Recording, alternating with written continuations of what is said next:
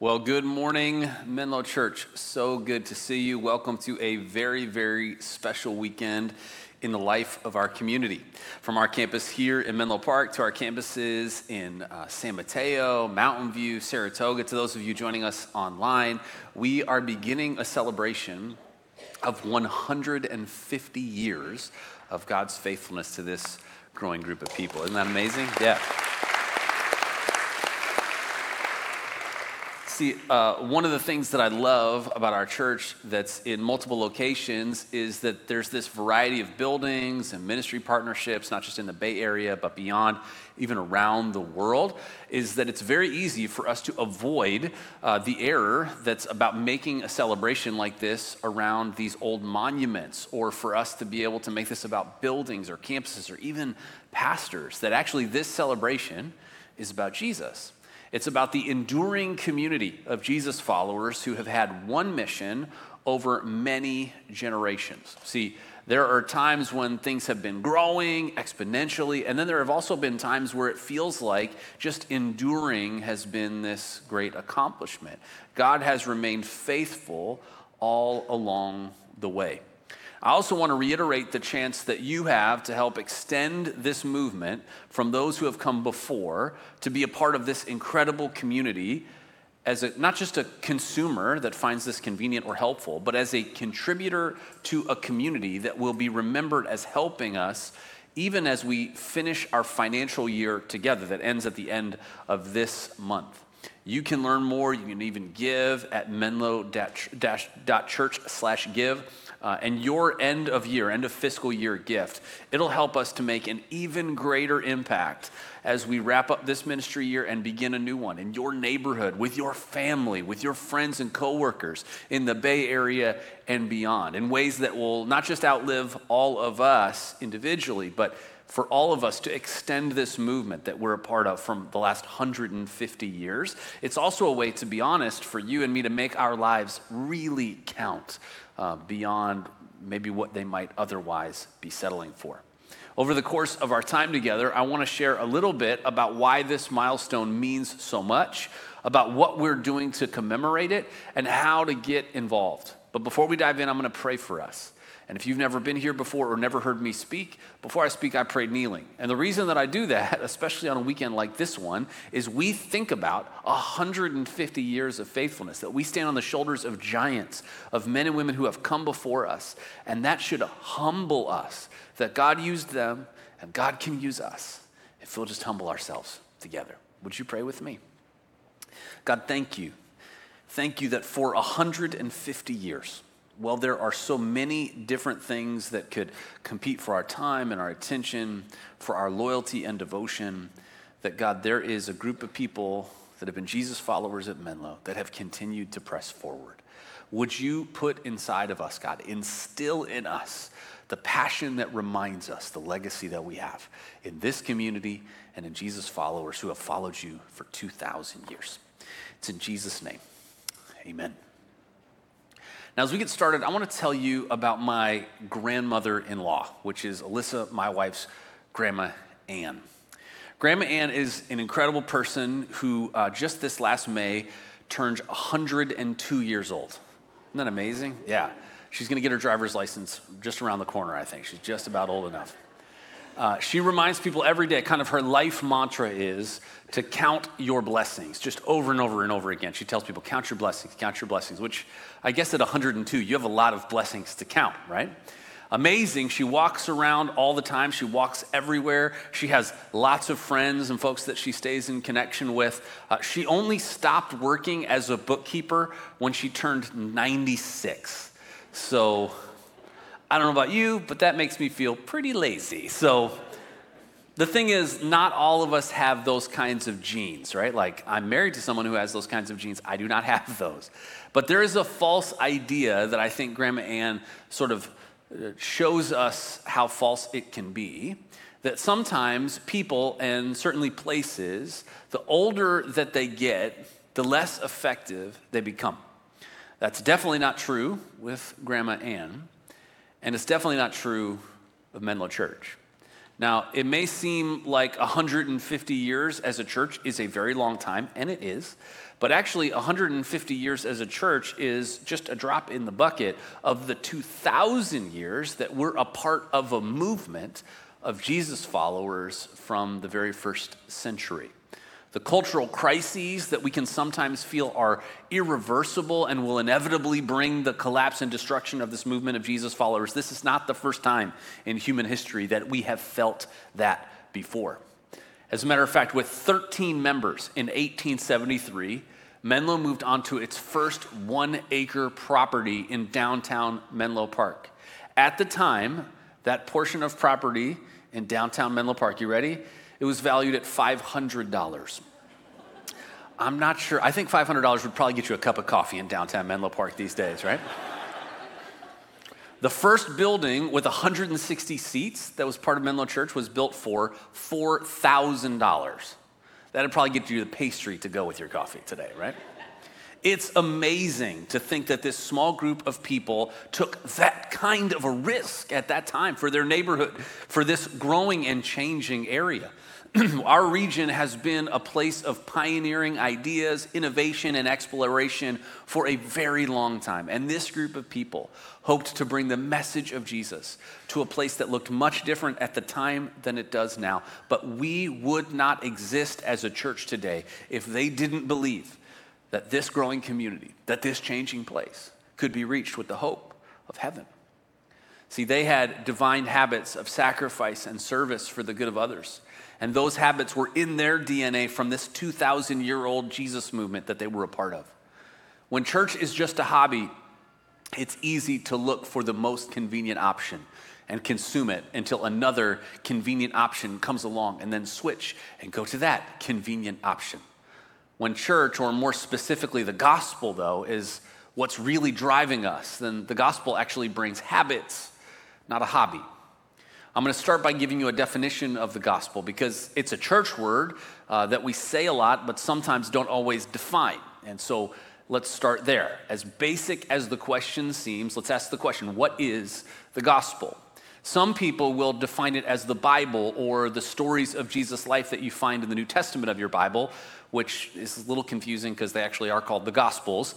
But the gospel, the term, actually comes from a Greek word, euangelion. It literally means good news.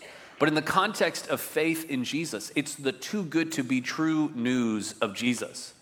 The Apostle Paul went from a persecutor of the early church in the first century to a vocal and impactful leader in it when he came to realize that this message of Jesus, the gospel, really was true, and that Jesus, the person it was built upon, was alive again. He answers the question of what is the gospel this way. He says, "For I am not ashamed of the gospel, for it is the power of God for salvation to everyone who believes, to the Jew first and also to the Greek. For in it the righteousness of God is revealed from faith for faith, as it is written, the righteous shall live by faith."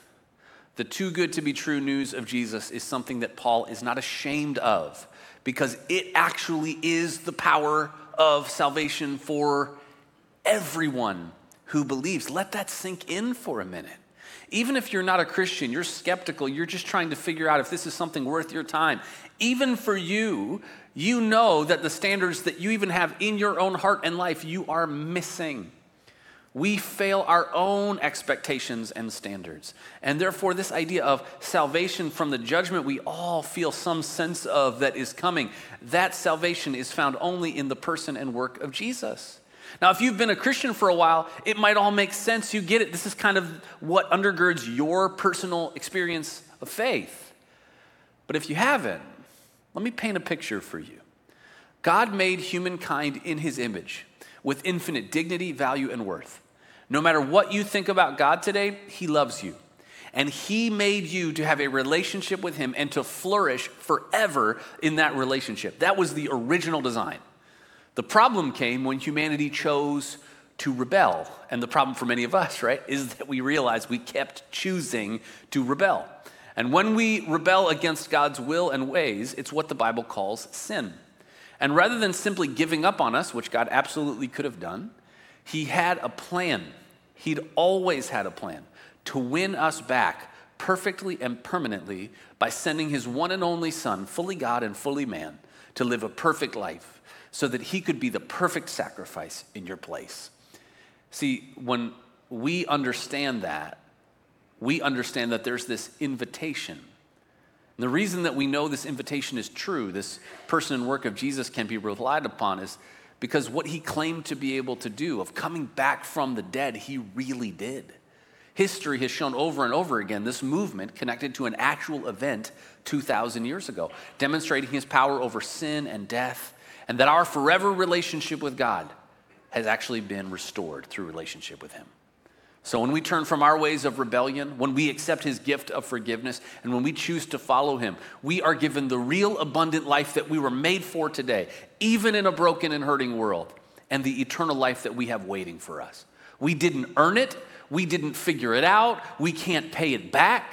Our life becomes an expression of gratitude as we live more and more into the power of the gospel. That's what it means to know and follow Jesus. That's Paul's point.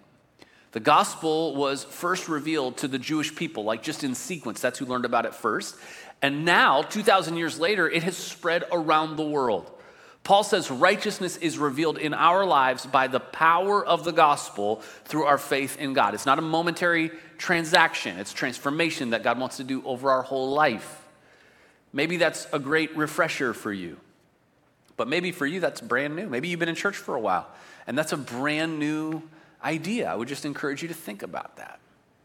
You may not know this about me, but I'm a picky eater. If you'd hold back your laughter for just a second. What I say, though, is I just have a really refined palate. Very, very refined.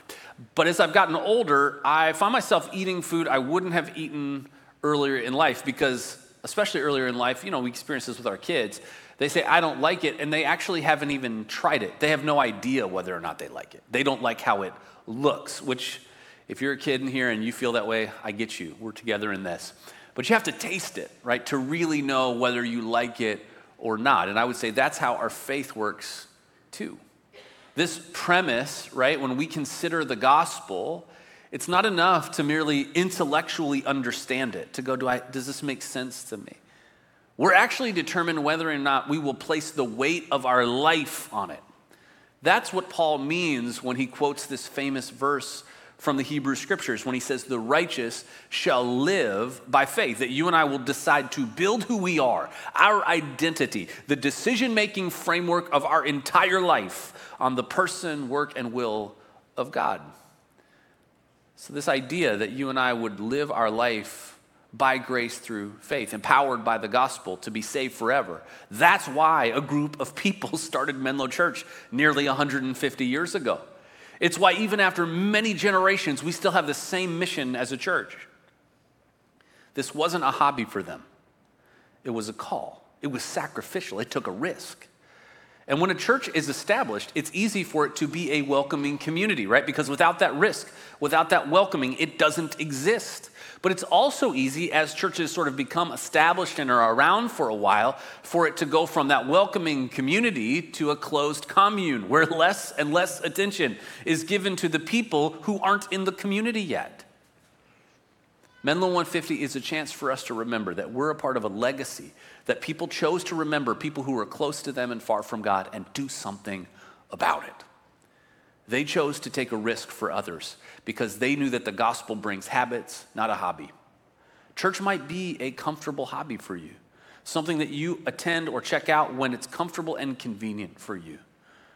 But the habits and the life change that come from the gospel will never let church as a hobby be enough. Even if you need that reminder today, even if God is himself going to wake that back up in you. As we begin a celebration this year of Menlo 150, another question that we might be asking could be, is celebrating important? Is this just a box that we have to check to say, hey, thanks God, 150 years? Well, the short answer is celebrating is very important. And this idea goes back further than 150 years, further than 2,000 years. This idea of celebration has been central to the people of God for their entire existence. During the time when Samuel was a prophet for God in the Hebrew Scriptures for all of Israel, someone that God used to speak to his people on his behalf. God allowed Israel to survive an outnumbered battle with the Philistines, and Samuel gave us a voice to it. They had lots of reasons to keep going, lots of very credible reasons why they shouldn't stop, but they stopped because one of their divine habits was celebration. Samuel set up a stone at the site of the victory, and he named it Ebenezer, which means a stone of help. Israel would often use physical objects as Ebenezers to remember God's faithfulness to them at a specific moment in their life as a people. Maybe you have something like that. Maybe you have a framed degree in your office, or if you have a business, maybe the first dollar that you ever received as a business. Maybe for you there's an object or a keepsake that you have that shows you, you know what, God did show up. In that time I wasn't sure, he was faithful. There are ways that we remember key moments in our lives. Times of celebration can do that for all of us. It's not just about, by the way, what happened before. It's not just about looking back and saying, God, I'm so thankful that you did this 150 years ago or 50 years ago, or for you, maybe just a few years ago. It's about the idea that when we celebrate how God has been faithful in the past, we can be confident that he will be faithful in the future. Menlo has a lot of Ebenezers that we want to celebrate over the course of this year. And in a second, I'll tell you a little bit more about how we're going to do that. But there was a time in Menlo's history, shortly after World War II, when because of redevelopment in downtown Menlo Park, there was a bill that Menlo Church needed to pay to the city for $9,000. Now, at the time, Menlo's entire annual budget was $9,000. Isn't that unbelievable to think about? But because of the massive impact that Menlo was having in its community already then, people jumped in to help.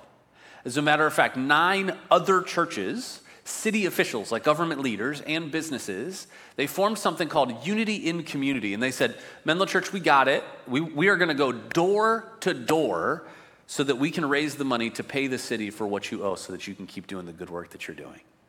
Can you imagine? Here's the thing. They couldn't either until God did it. And the miracle of that moment, it reminds us more than 70 years later that those kinds of miraculous things that God did, he is still capable of.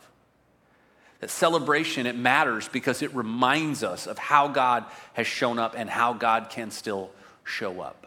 Celebration can pull us out of the cynical spirals that our moment often draws us so quickly into. So with that in mind, let me give you a little bit of a sense of how we will be celebrating Menlo 150 as a church, specifically this fall. First, we are going to record stories of people at Menlo and the way that God has used the ministries and people of Menlo to make a difference in their life, called Menlo Moments.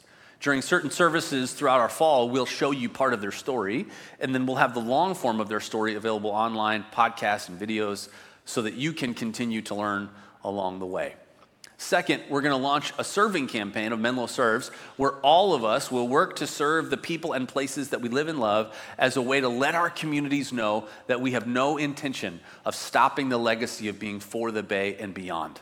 This is going to launch in a couple months, and it'll run through the spring. We'll give you details as it begins to launch. And finally, mark on your calendars November 5th, because we are going to have an all-campus combined worship gathering and celebration with food and activities and music and a chance for us to learn some of how Menlo has arrived at where we are today and what God might do next. Registration is going to open soon, and when it does, all the details will come with it, but just mark that day on your calendar. You won't want to miss it.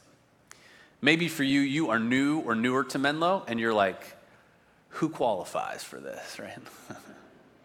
I've got some good news for you.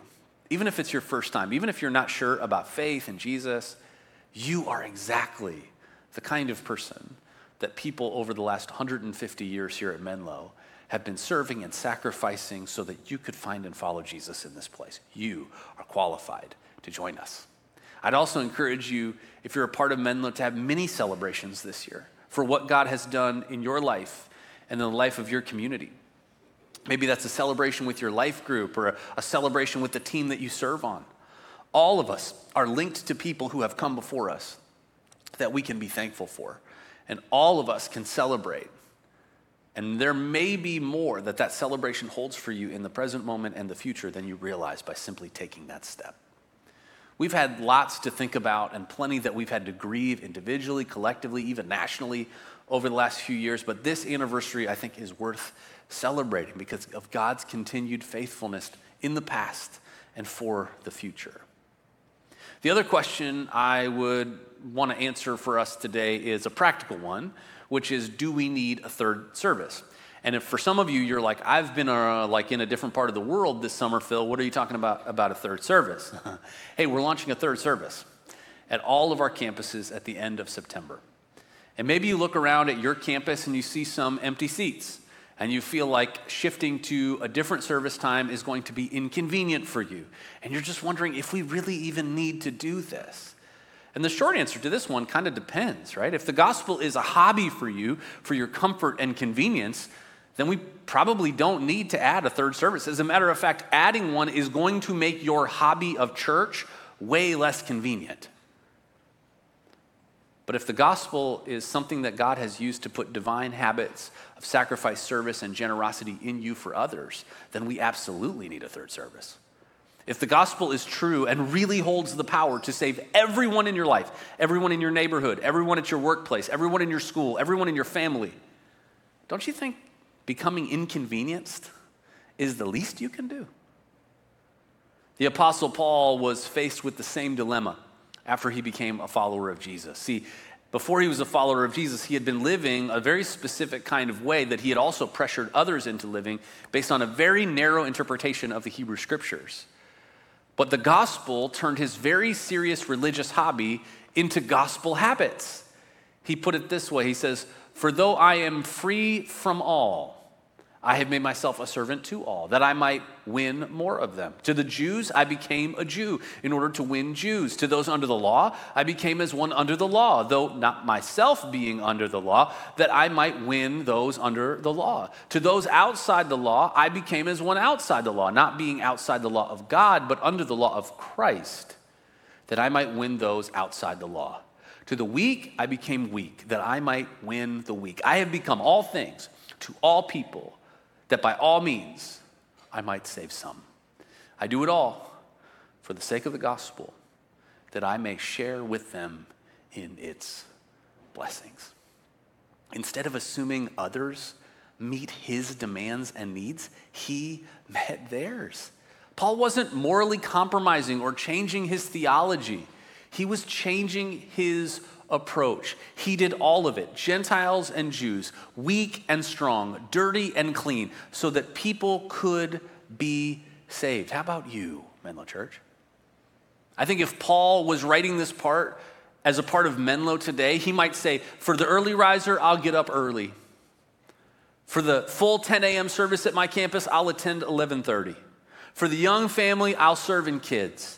I will change my routines because my habit is to adjust for the needs of others for the sake of the gospel. There's that word again. For years, I've had a friend named Jeff. Jeff's been married for more than 25 years, got a lovely wife and some incredible daughters. Jeff, in his day job, runs a national home building company, travels a lot, very, very busy life. But on the weekend, for many years, Jeff has served in kids. And you wouldn't think, kind of looking at Jeff and thinking about what his normal routine looks like, that this would be a part of his regular habit. It doesn't seem like it would be a fit. But here's the thing.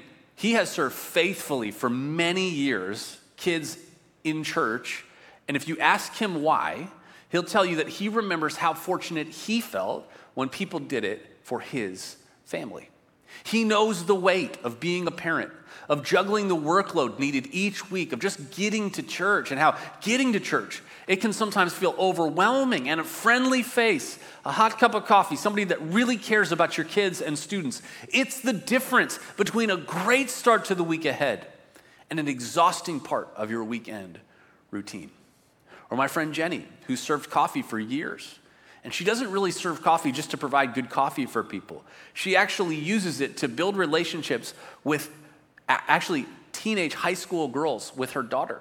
She builds her volunteer teams with other high schoolers, and what looks like really hard work on the surface, she loves because it's a portal into her daughter's world and the friends of her daughter. See, sometimes hearing stories like these, it can seem overwhelming because we aren't sure where our people are, where we can start, what we can do to find our place like that. That's why we're doing the Find Your Spot volunteer fair today at all of our campuses. It was probably hard to miss on your way in wherever you're watching this today, and you were hoping that someone would explain it to you. So let me just do that. At your campus, at all of our campuses today, you will find people who are willing to talk to you and answer questions about what serving might look like and where you can find your spot here at Menlo to get involved and make a difference, especially as we prepare to launch a third service at the end of next month. There'll be a simple form that you can complete to get more information that I'd really encourage you to do. I also want to make sure you know you're not signing a blood oath, like you're just signing up to get more information. And so I would encourage you to get your questions answered, to sign up for more information, and then to pray. Pray that God would use you to make a difference in the lives of others. That just like there was a group of people who said yes to being involved, who said yes to making a difference for you, that you might find and follow Jesus in this place. You might be used by God to do that for someone else. If you've been at Menlo for a long time, this all probably feels normal to you. New services, new opportunities, new ways to serve, new ways to contribute so that new people can find and follow Jesus. It's hardwired into the DNA of our community, and it has been for 150 years. For others, this is new.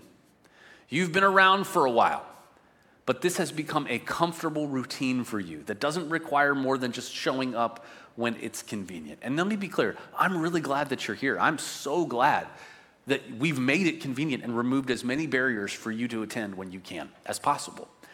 But I also want to make sure you know something. God has an agenda for you. I have an agenda for you. My agenda for you is that you would not settle for being a consumer. My agenda for you is that you would not settle for a comfortable, casual church hobby, because that is a terrible hobby. But that you would have inside of you a hunger given to you by God for greater potential impact and greater potential purpose in you. God made you for it. Menlo is not a monument to the past. It's a movement that only kept moving because people kept moving it. They kept serving the community, kept believing that the hope of heaven really could change the hearts of people.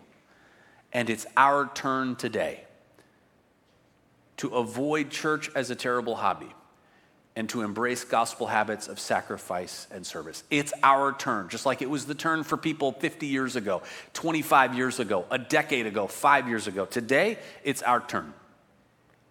The first company in U.S. history to reach $1 billion value was a company called U.S. Steel.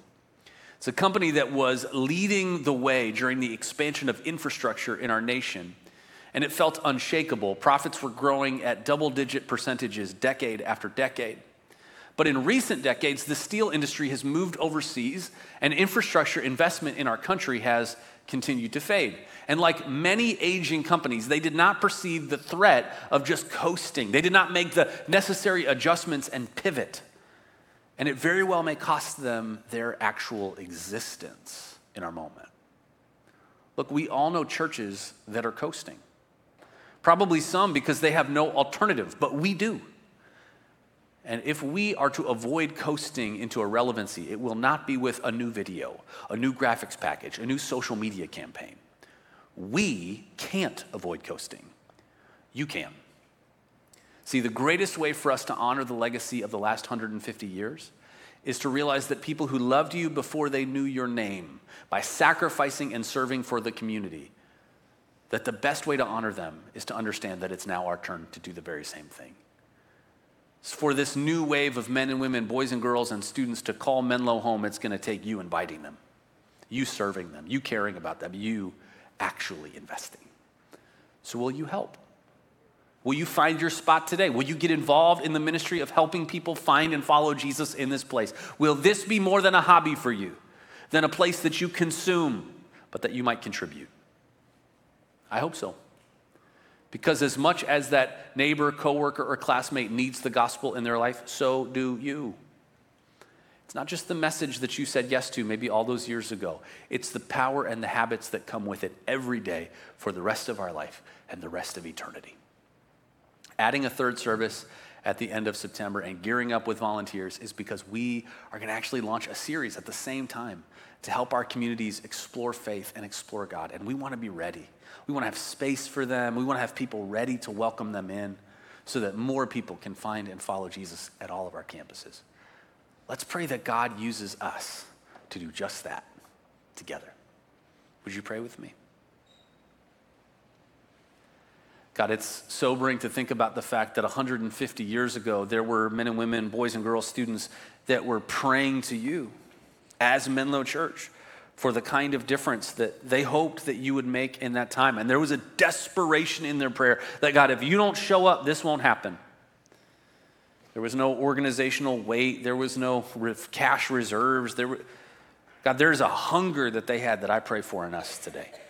A belief that they had they were willing to take a risk. That wasn't a club that they were a part of. It was a mission that they were on. It was a community they were a part of. God, help us to be a group of people that says, God, I don't want you to reach my friends. I need you to.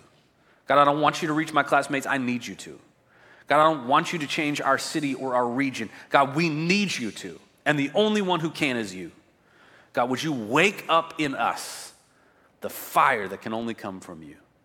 Would you grow that fire in our community that we might see more people know you? And as a result of it, the Bay and the beyond, to have an impact like we've never seen before. We know you can do it. We pray that you will. And we know that it starts by believing you can do that in our lives right now. Would you do that? It's in Jesus' name. Amen.